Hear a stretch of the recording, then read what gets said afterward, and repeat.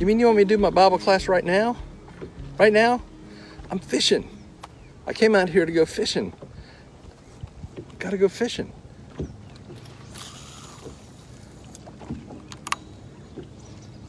So do it now?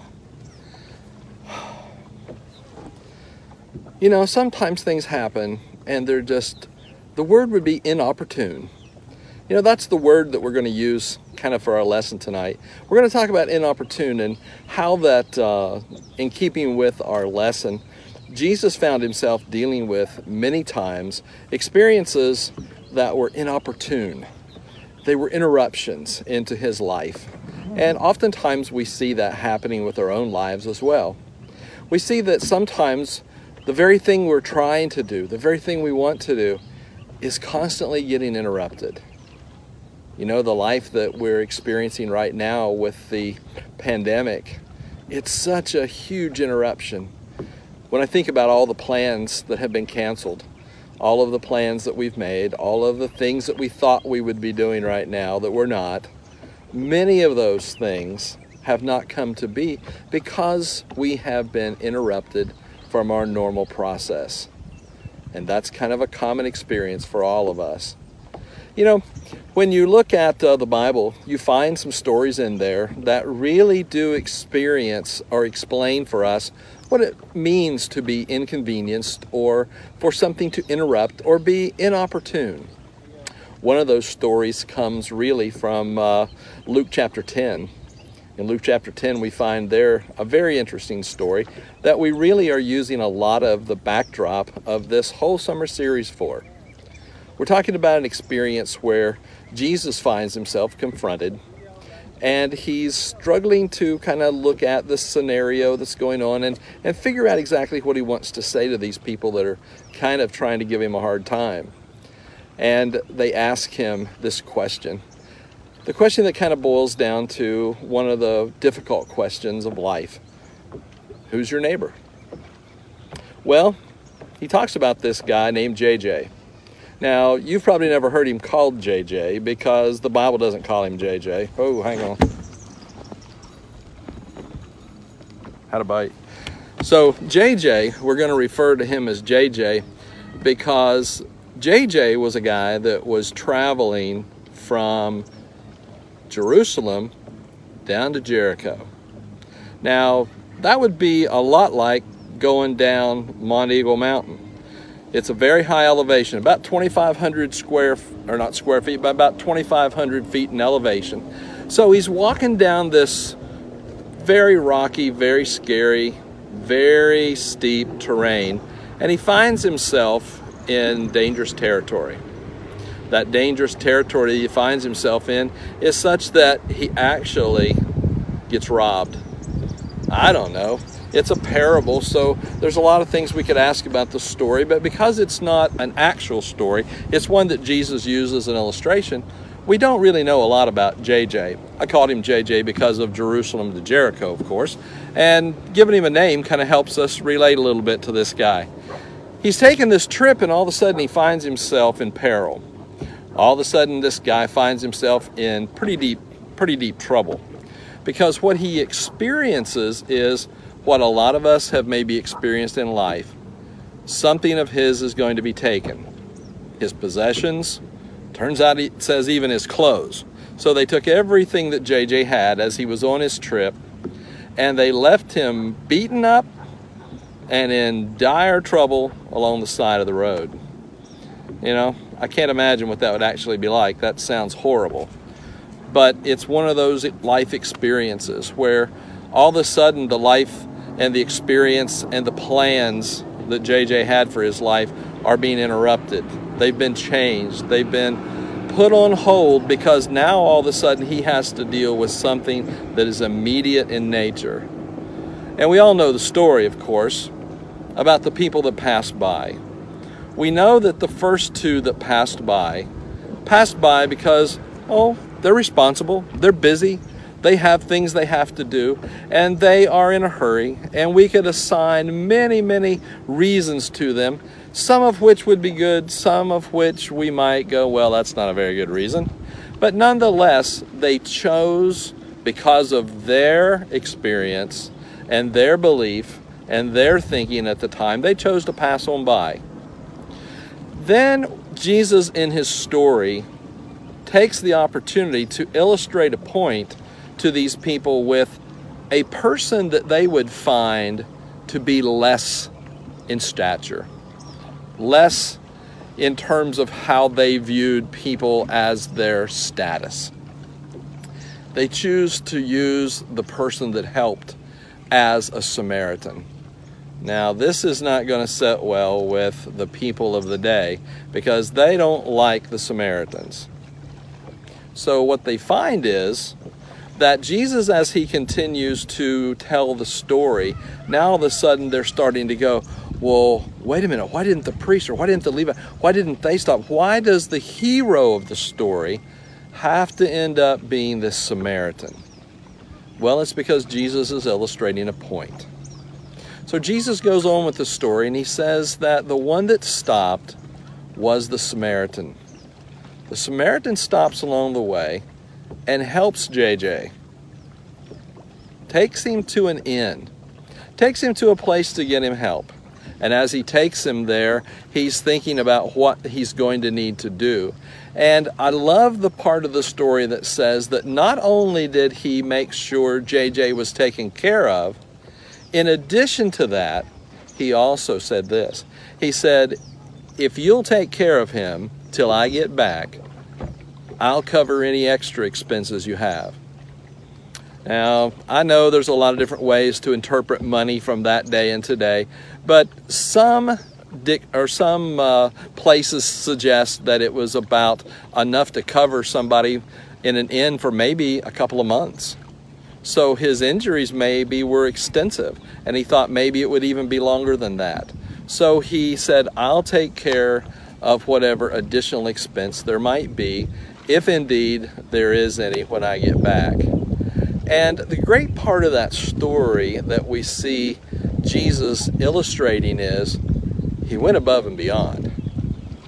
He took it above and beyond and said, anything that he needs, I'll take care of it. Undoubtedly, the people that ask the question of Jesus, they're catching on. They're recognizing that Jesus is using this Samaritan person as someone that they would not necessarily view in a good way, and they have to refer to him as their neighbor. So we find this Samaritan being referred to by these Jewish people as a good person.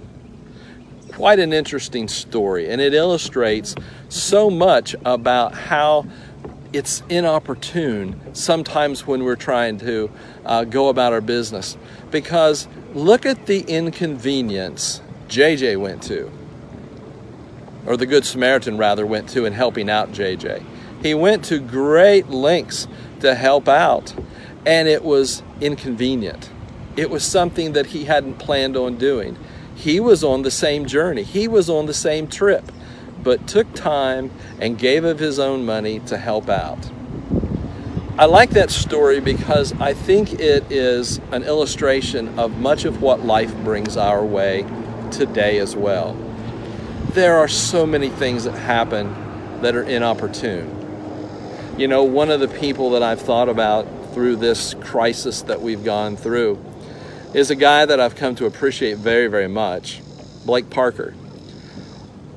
Blake has adjusted.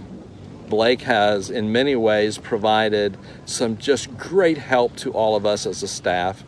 And in addition to being a worship leader, provides some administration that is so helpful to all of us as we all work together to carry out the Lord's work. I've seen Blake have to adjust in a matter of hours to changing circumstances and do that with skill. And I've come to appreciate just exactly how much he is able to do that and the skill that he brings to that. I've seen our leadership do that. In meetings, our elders have had to make some really difficult decisions about what we will do, how we will move forward with much of the effect of the pandemic. And I appreciate so much the effort that has gone into that. but it has been such a distraction. It has been inopportune for all of us as a church to experience what it's like to go through a time where the plans that we've made are not going to turn out. You know, there's another story that I sometimes think about in regard to things being inopportune, or those kinds of situations where we find ourselves having to do something we hadn't planned on. Jesus' very first miracle is one of those experiences. Jesus is at this wedding feast. You know, he's a guy. I don't know that if he really wanted to go to that wedding or not, but he went with his mom. And he's there at the wedding, and they're going through all of the stuff, and he's listening, he's doing this, and all of a sudden there's a problem. They don't have enough wine. They've run out. And Jesus is confronted with the situation, and his mom wants him to take care of it. Jesus says, "My time has not yet come." In other words, this is not the time. You know, for many of us, we've probably said exactly the same thing about situations. But nonetheless, Jesus takes the time. He stops, and he starts then to tell the servants what to do. And they do it, and Jesus handles the situation. So oftentimes, I think we are going to struggle with what to do when we're faced with interruptions. I once heard a professor in school say that ministry is what you do between interruptions. He talked about what it's like when the phone rings. He talks about what it's like when you get the text or the email, the thing that totally changes your day or your week or maybe your life. Those things that change us, those things that get in the way of the plans that we've made. I got one. All right. Now this is the right kind of interruption to have right here. Very nice. Nice old hickory bass. Wow, what a surprise that was. I only took my fishing pole along just as a prop. Put a old worm on it and threw it out there, and to my surprise, along came a fish. So I'm sure you were probably just as surprised as I was. You know, I want to finish up our time together by talking about one of the probably bigger disruptions to my life that I've experienced probably in my lifetime, and that was a few years ago. We got a phone call. So many interruptions do start with phone calls. But I got that phone call, and it was about Amy's dad. Amy's dad had gone through some health issues and was having a very difficult time, and lived by himself up in Ohio, and some tough decisions had to be made. We had to figure out what to do.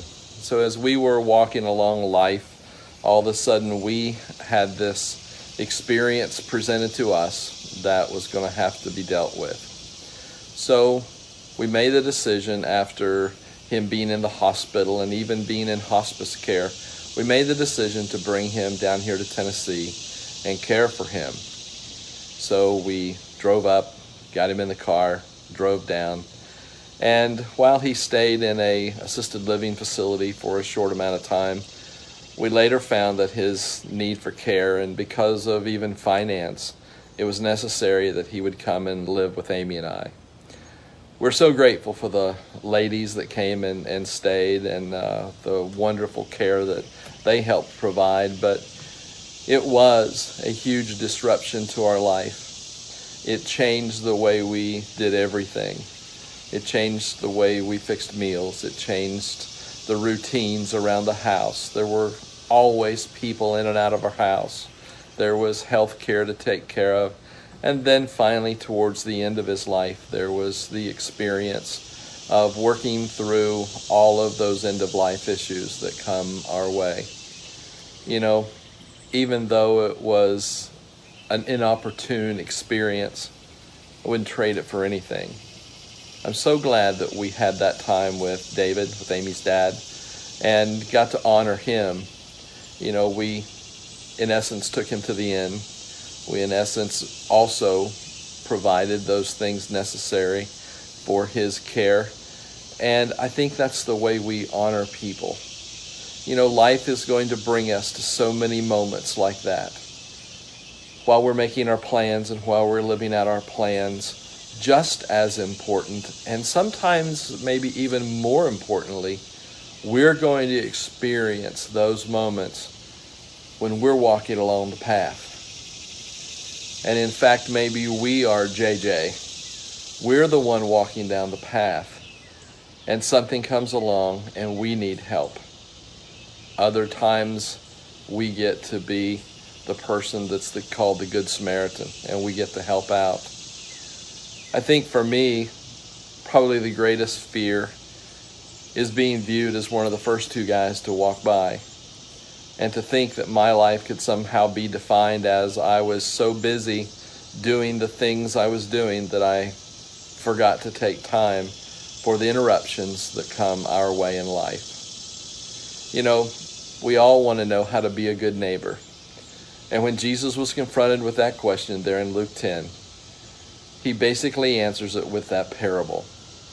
And he teaches us to stop, care for those in need, help out those in need, provide for their care, and that is a big part of what we call ministry. I hope you've had a good time with this video. I've enjoyed making it. I wish you well, and I wish you well as you work through the various things that come your way in life. And the next time an interruption comes by, think back to JJ walking down that path and be thankful that he had a Good Samaritan to come along. You be that Good Samaritan. God bless.